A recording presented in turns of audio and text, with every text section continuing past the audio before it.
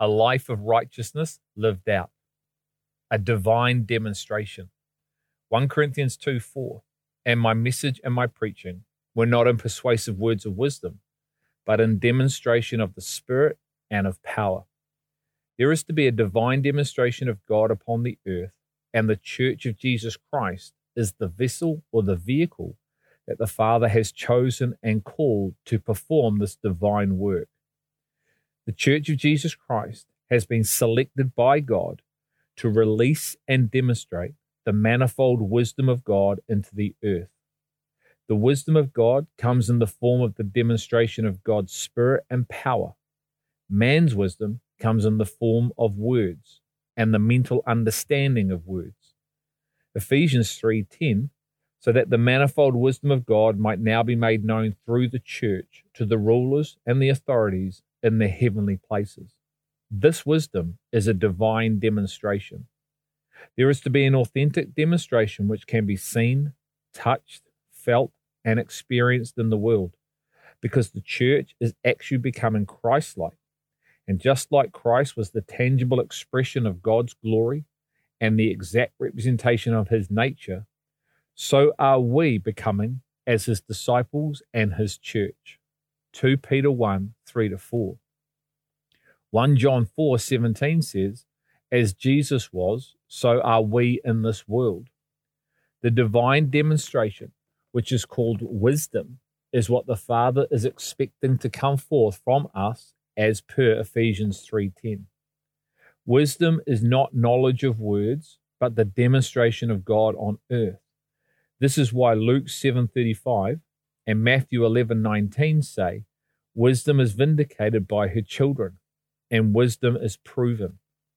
Disciples of Jesus Christ, the Church of Jesus Christ, in other words, prove through the demonstration of their lives that they are in Christ wisdom, because they are able to demonstrate this divine wisdom of God, a Christ-like life.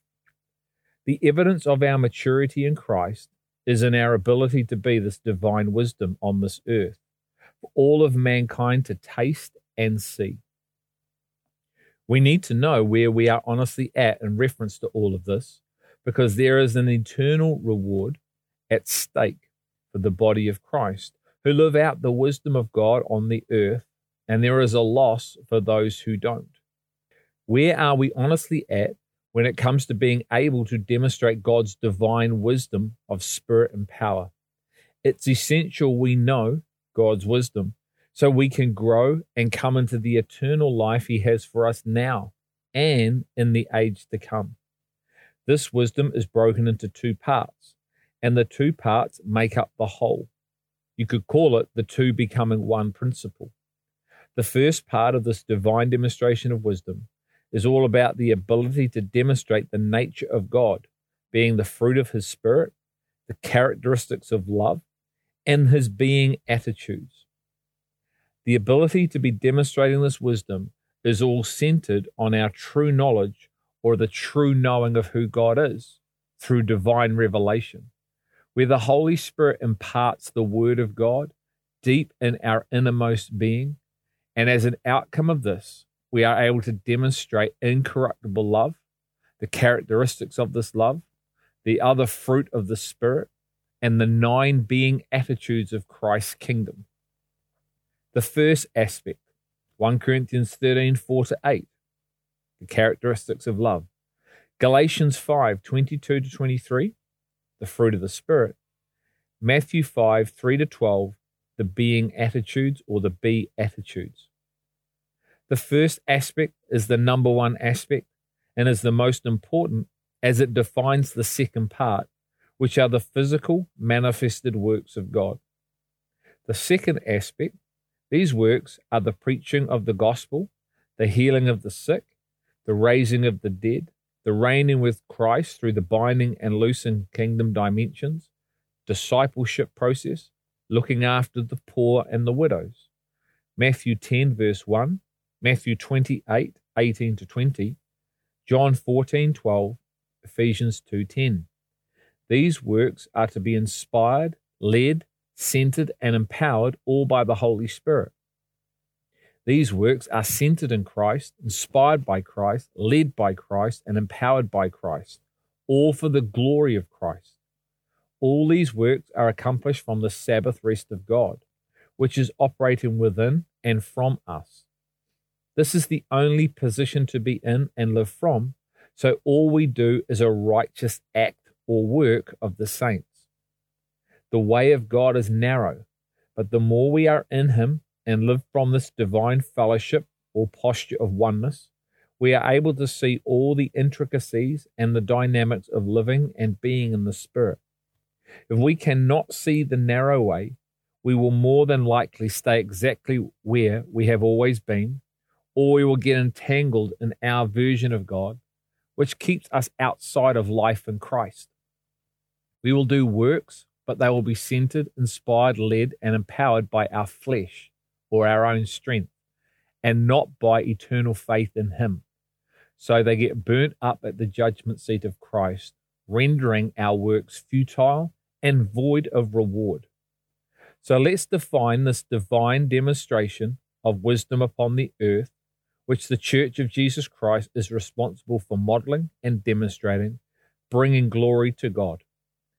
It's essential we don't have the demonstration of this wisdom as our goal or pursue the outcome of it, but enter into God's process which produces this divine demonstration of wisdom. The demonstration becomes the outcome of being in God's process. The demonstration will take care of itself when we are truly in God's divine way, which is brought to light by His divine eternal word. Here is the way which we will break down bit by bit and clearly explain each part. Each part is essential, and the order of each part is essential if this divine demonstration of wisdom is to be manifested in and through the church, the disciples, sons, saints, priests, nation, soldiers, aliens, strangers, the bride of Christ. In other words, the people of God. The divine order is fellowship, followed by faith, followed by fruitfulness, followed by function. When we flow in this divine pattern, we live a life of righteousness. And this pattern not only prepares us and has us being made ready, but it also has us demonstrating the righteous acts or actions of the church, the saints. It is these acts that have us receiving the bride's fine linen garment. Revelation 19, 7-8. Let us rejoice and be glad and give glory to Him, for the marriage of the Lamb has come, and His bride has made herself ready. It was given to her to clothe herself in fine linen, bright and clean. For the fine linen is the righteous acts of the saints.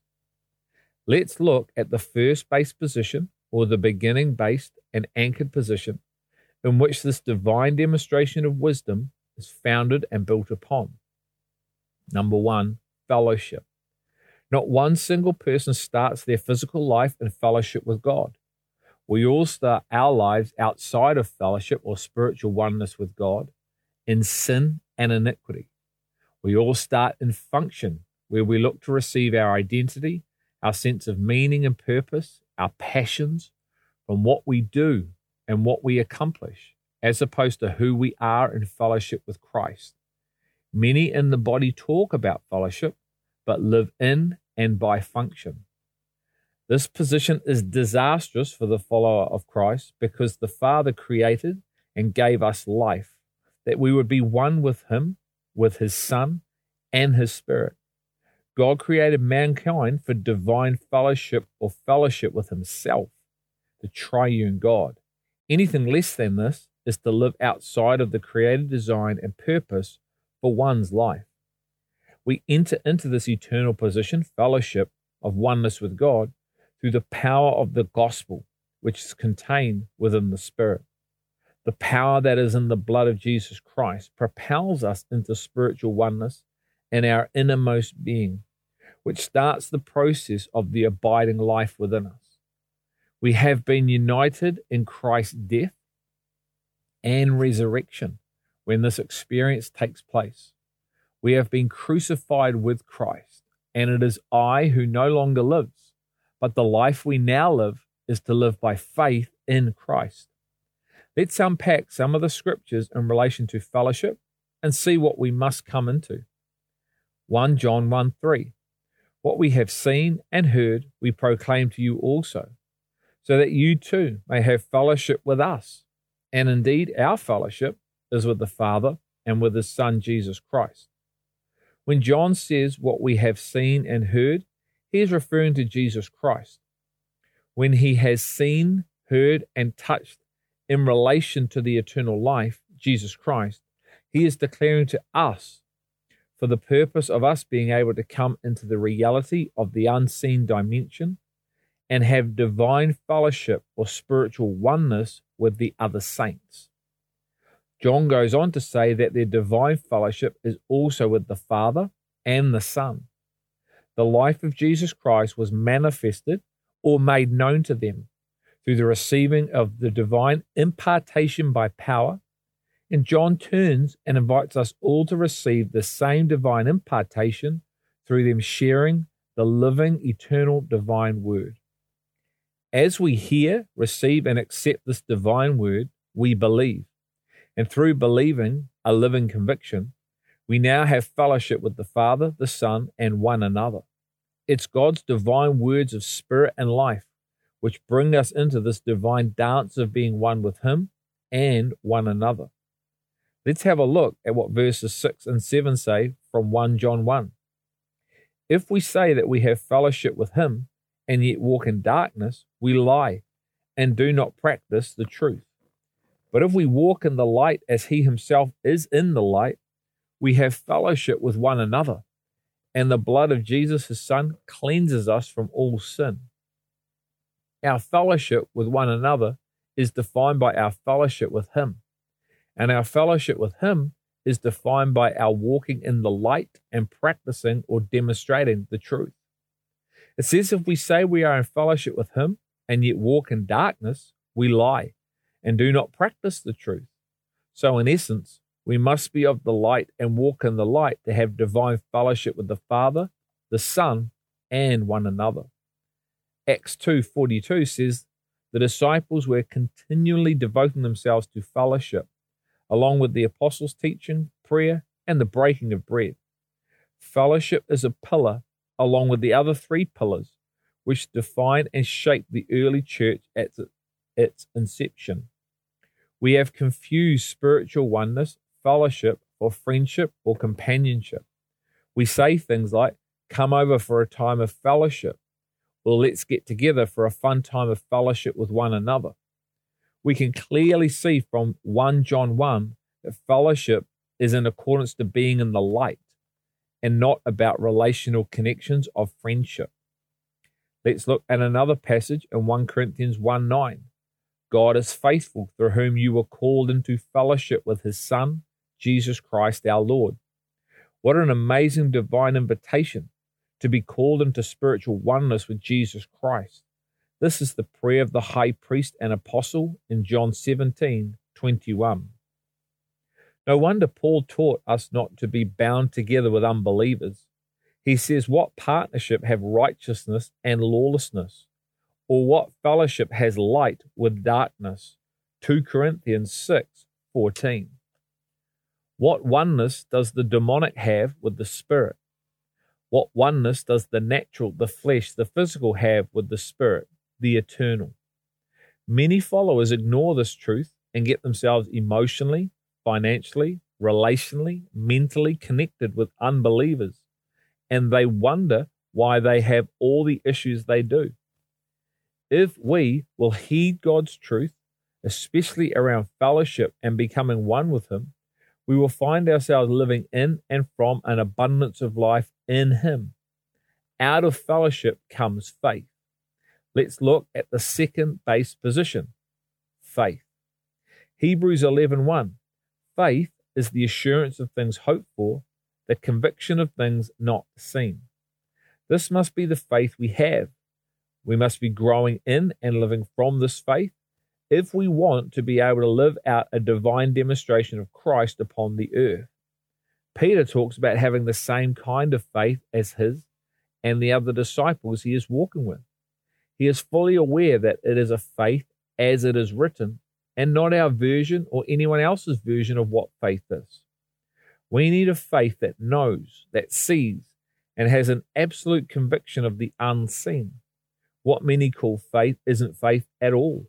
It's wishful thinking and absolute blindness painted up as faith. You could call it blind faith. At best, it may be trust, but a faith that doesn't see is not faith at all. What we see in the natural can overwhelm what God says. This is why we need a faith that knows. 2 Corinthians 5:7. This faith is essential because it is by this kind of faith that all the works for God are accomplished. This is what James was talking about when he talked about faith and works. James 2:17. Even so, faith, if it has no works, is dead, being by itself. Verse 18 says, but someone may well say, you have faith and I have works. Show me your faith without the works, and I will show you my faith by my works. You see that faith was working with his works, and as a result of the works, faith was perfected. And the scripture was fulfilled, which says, and Abraham believed God, and it was reckoned to him as righteousness, and he was called the friend of God. When works are accomplished by faith, the scriptures are fulfilled. The scriptures are prophetic, 2 Peter 1:20-21, living, spirit and life, and they declare a future now dynamic for the people of God to hear, receive, accept, and have perfected within them, causing them to believe and fulfill the reality through a divine demonstration, wisdom.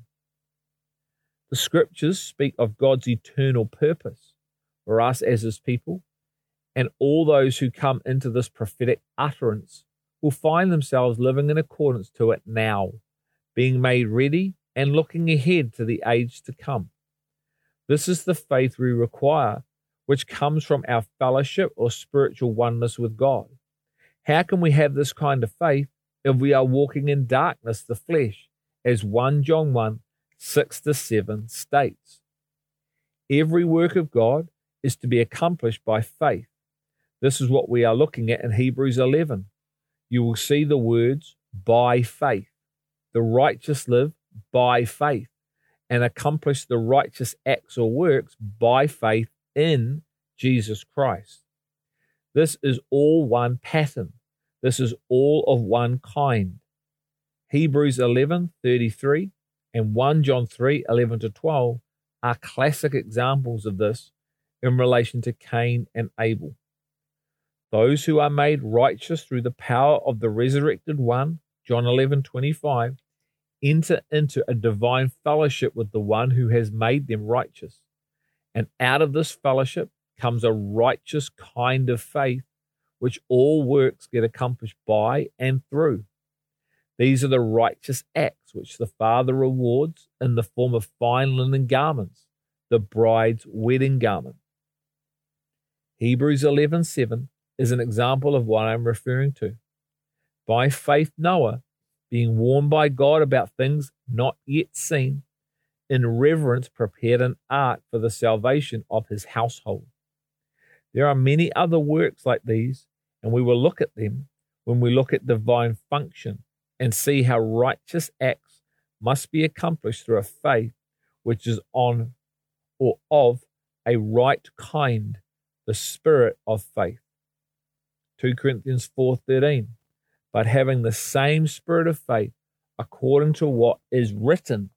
Hebrews 11:1, I believed, therefore I spoke. We also believe, therefore we also speak. It is this faith which is more precious than gold.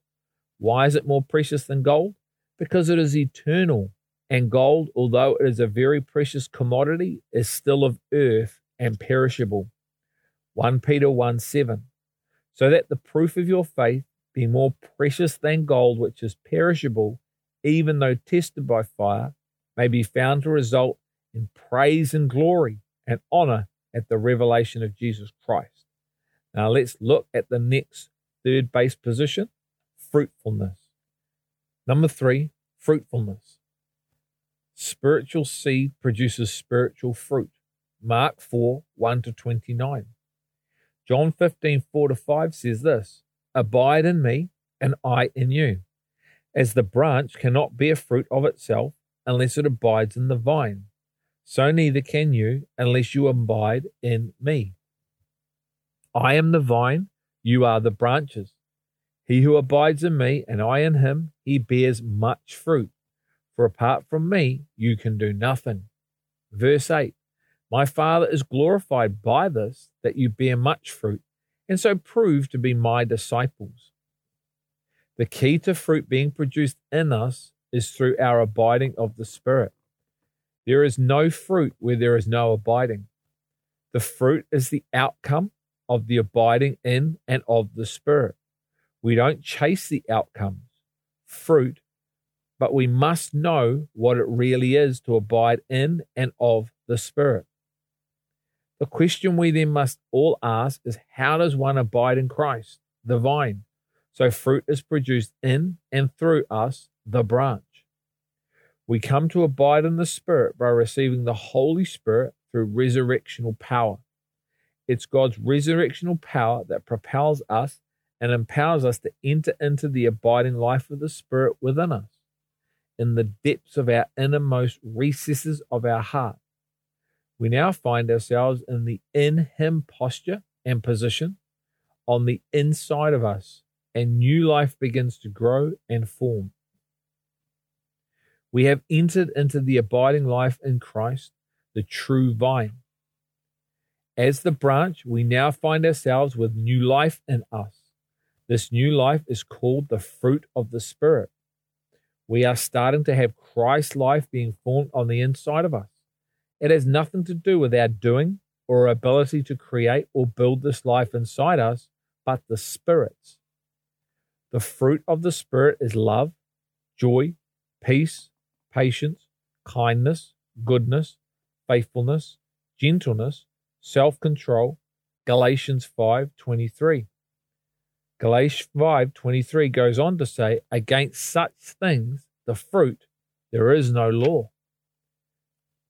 This is connected to verse 8 of John 15, where it says we bear much fruit, because there is no law against how much fruit one can receive and have formed within and through them, from abiding in the true vine, the Christ. The abiding in Christ and Christ abiding in us is the absolute key to having the fruit of the Spirit established and formed and built in us. This building work empowers us to release God's divine nature into the earth for all to experience and see. 1 John 3:24. The one who keeps his commandments abides in him, and he in him. 1 John 4:12-13. No one has seen God at any time. If we love one another, God abides in us, and his love is perfected in us.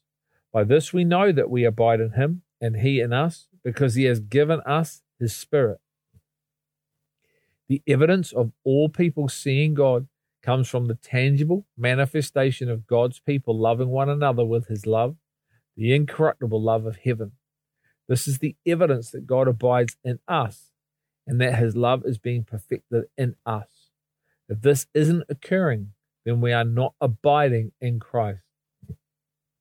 This is one of the massive reasons why God has given us, the church, his Spirit. So we abide in him and him in us, enabling us to love our neighbor as ourselves, our neighbor starting with every follower of Jesus Christ, our brothers and sisters in Christ, and then a lost world. Love always starts with God first, his body second, and the world third. Only when we abide in Christ and Christ in us will this be our reality and our divine way of being. We must be surrendered and committed to becoming God's family as our first base position, from the eternal posture of fellowship, rather than having external works for God as our first base position. We are part of God's spiritual family, but what position defines the family of God as our first or beginning position? Is it fellowship or is it function? The true heart and mind position of every follower will be evident in the way we live and what we are able to live out and demonstrate. As already mentioned, heaven's divine pattern of righteousness is first, fellowship; second, faith; third, fruitfulness; fourth, function. The function are righteous works, centered, inspired, empowered, and led by the Spirit. This equals a life of righteousness, 1 Peter 2:24. Now that we have looked at 3 out of the 4 base positions of heaven's divine pattern, it's now time to look at position 4, function. Ephesians 2:10. For we are his workmanship, created in Christ Jesus for good works, which God prepared beforehand so that we would walk in them. When we, the church, are the works of his hands, his workmanship, then we truly get to flow in the predestined works of God for us as a family, a body, and individuals. It's when we are not the work of his hands that we never get to flow from these works already prepared, and we attempt to do what we think we should do, all in accordance to our own way and strength. This is a recipe for disaster, and many are stuck in this recipe and even redefine this recipe to make it look new, when all it is the same recipe dressed up as something new. It continues to make us physically or fleshly fat and spiritually skinny and well undernourished, bordering on spiritual anorexia. Jesus is the builder of his church, and he builds us into the image of himself through the sanctificational work of the Spirit and faith in the truth. The church that Jesus builds is a church that the gates of Hades or darkness don't overpower. The church that Jesus builds overcomes the flesh, the world, the adversary by the life of Christ being built and established within her and through her. This leads us into looking at the righteous acts or functioning work of the saints that are in Christ. There are 3 different kinds of works, but they all come from the same source, him. Let's look at the first. Number 1, the first righteous act is to believe in him. John 6:29. This is the work of God, that you believe in him whom he has sent. We are to believe, to be fully convinced of who Jesus is as Messiah and in what he says. The words of Jesus are spirit and life, and they perform the work of God in all those who believe in him and in what he has spoken and written. This work is a work of fellowship. It is a work of the heart and mind. It is not an external work, but an inner work of transformation, which ultimately will come and lead us into an eternal demonstration of Christ, but it starts on the inside. This, out of all the 3 righteous works, is the most essential and important because it will define and shape the other 2 righteous works. As always, the first or beginning position is the most critical to getting the middle and the end in absolute alignment and oneness in him. If we truly want to live lives of righteousness, the first work of God, which is to spiritually believe, is the key. It means to have a living conviction of the heart, not a mental agreement.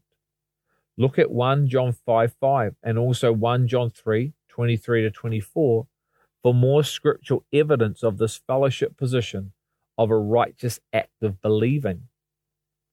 1 John 5:5 says, "Who is the one who overcomes the world?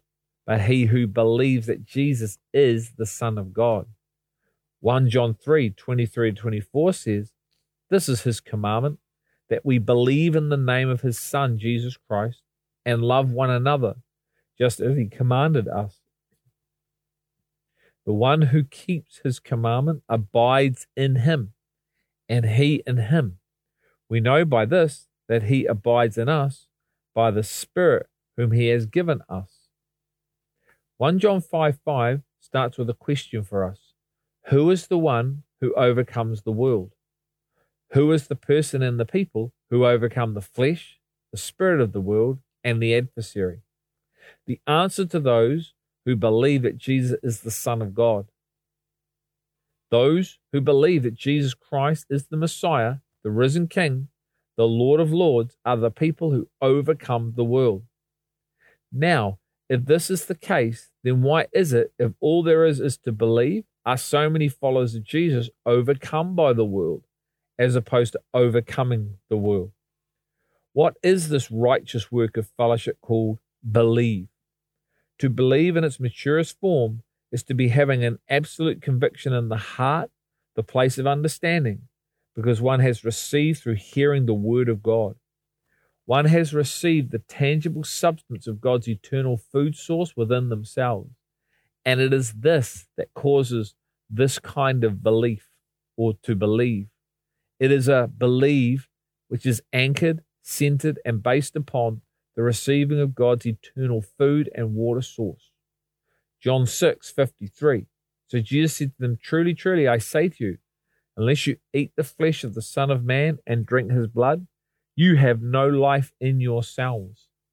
Verse 55, "For my flesh is true food, and my blood is true drink."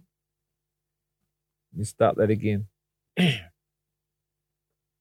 Verse 55, "For my flesh is true food, and my blood is true drink. He who eats my flesh and drinks my blood abides in me." John 15, "And I in him." To not be eating and drinking in this kingdom way is to not have the believe of fellowship we need as our number one position for our righteous acts. For many, believe is just to carry a mental agreement of who Jesus is and what he says.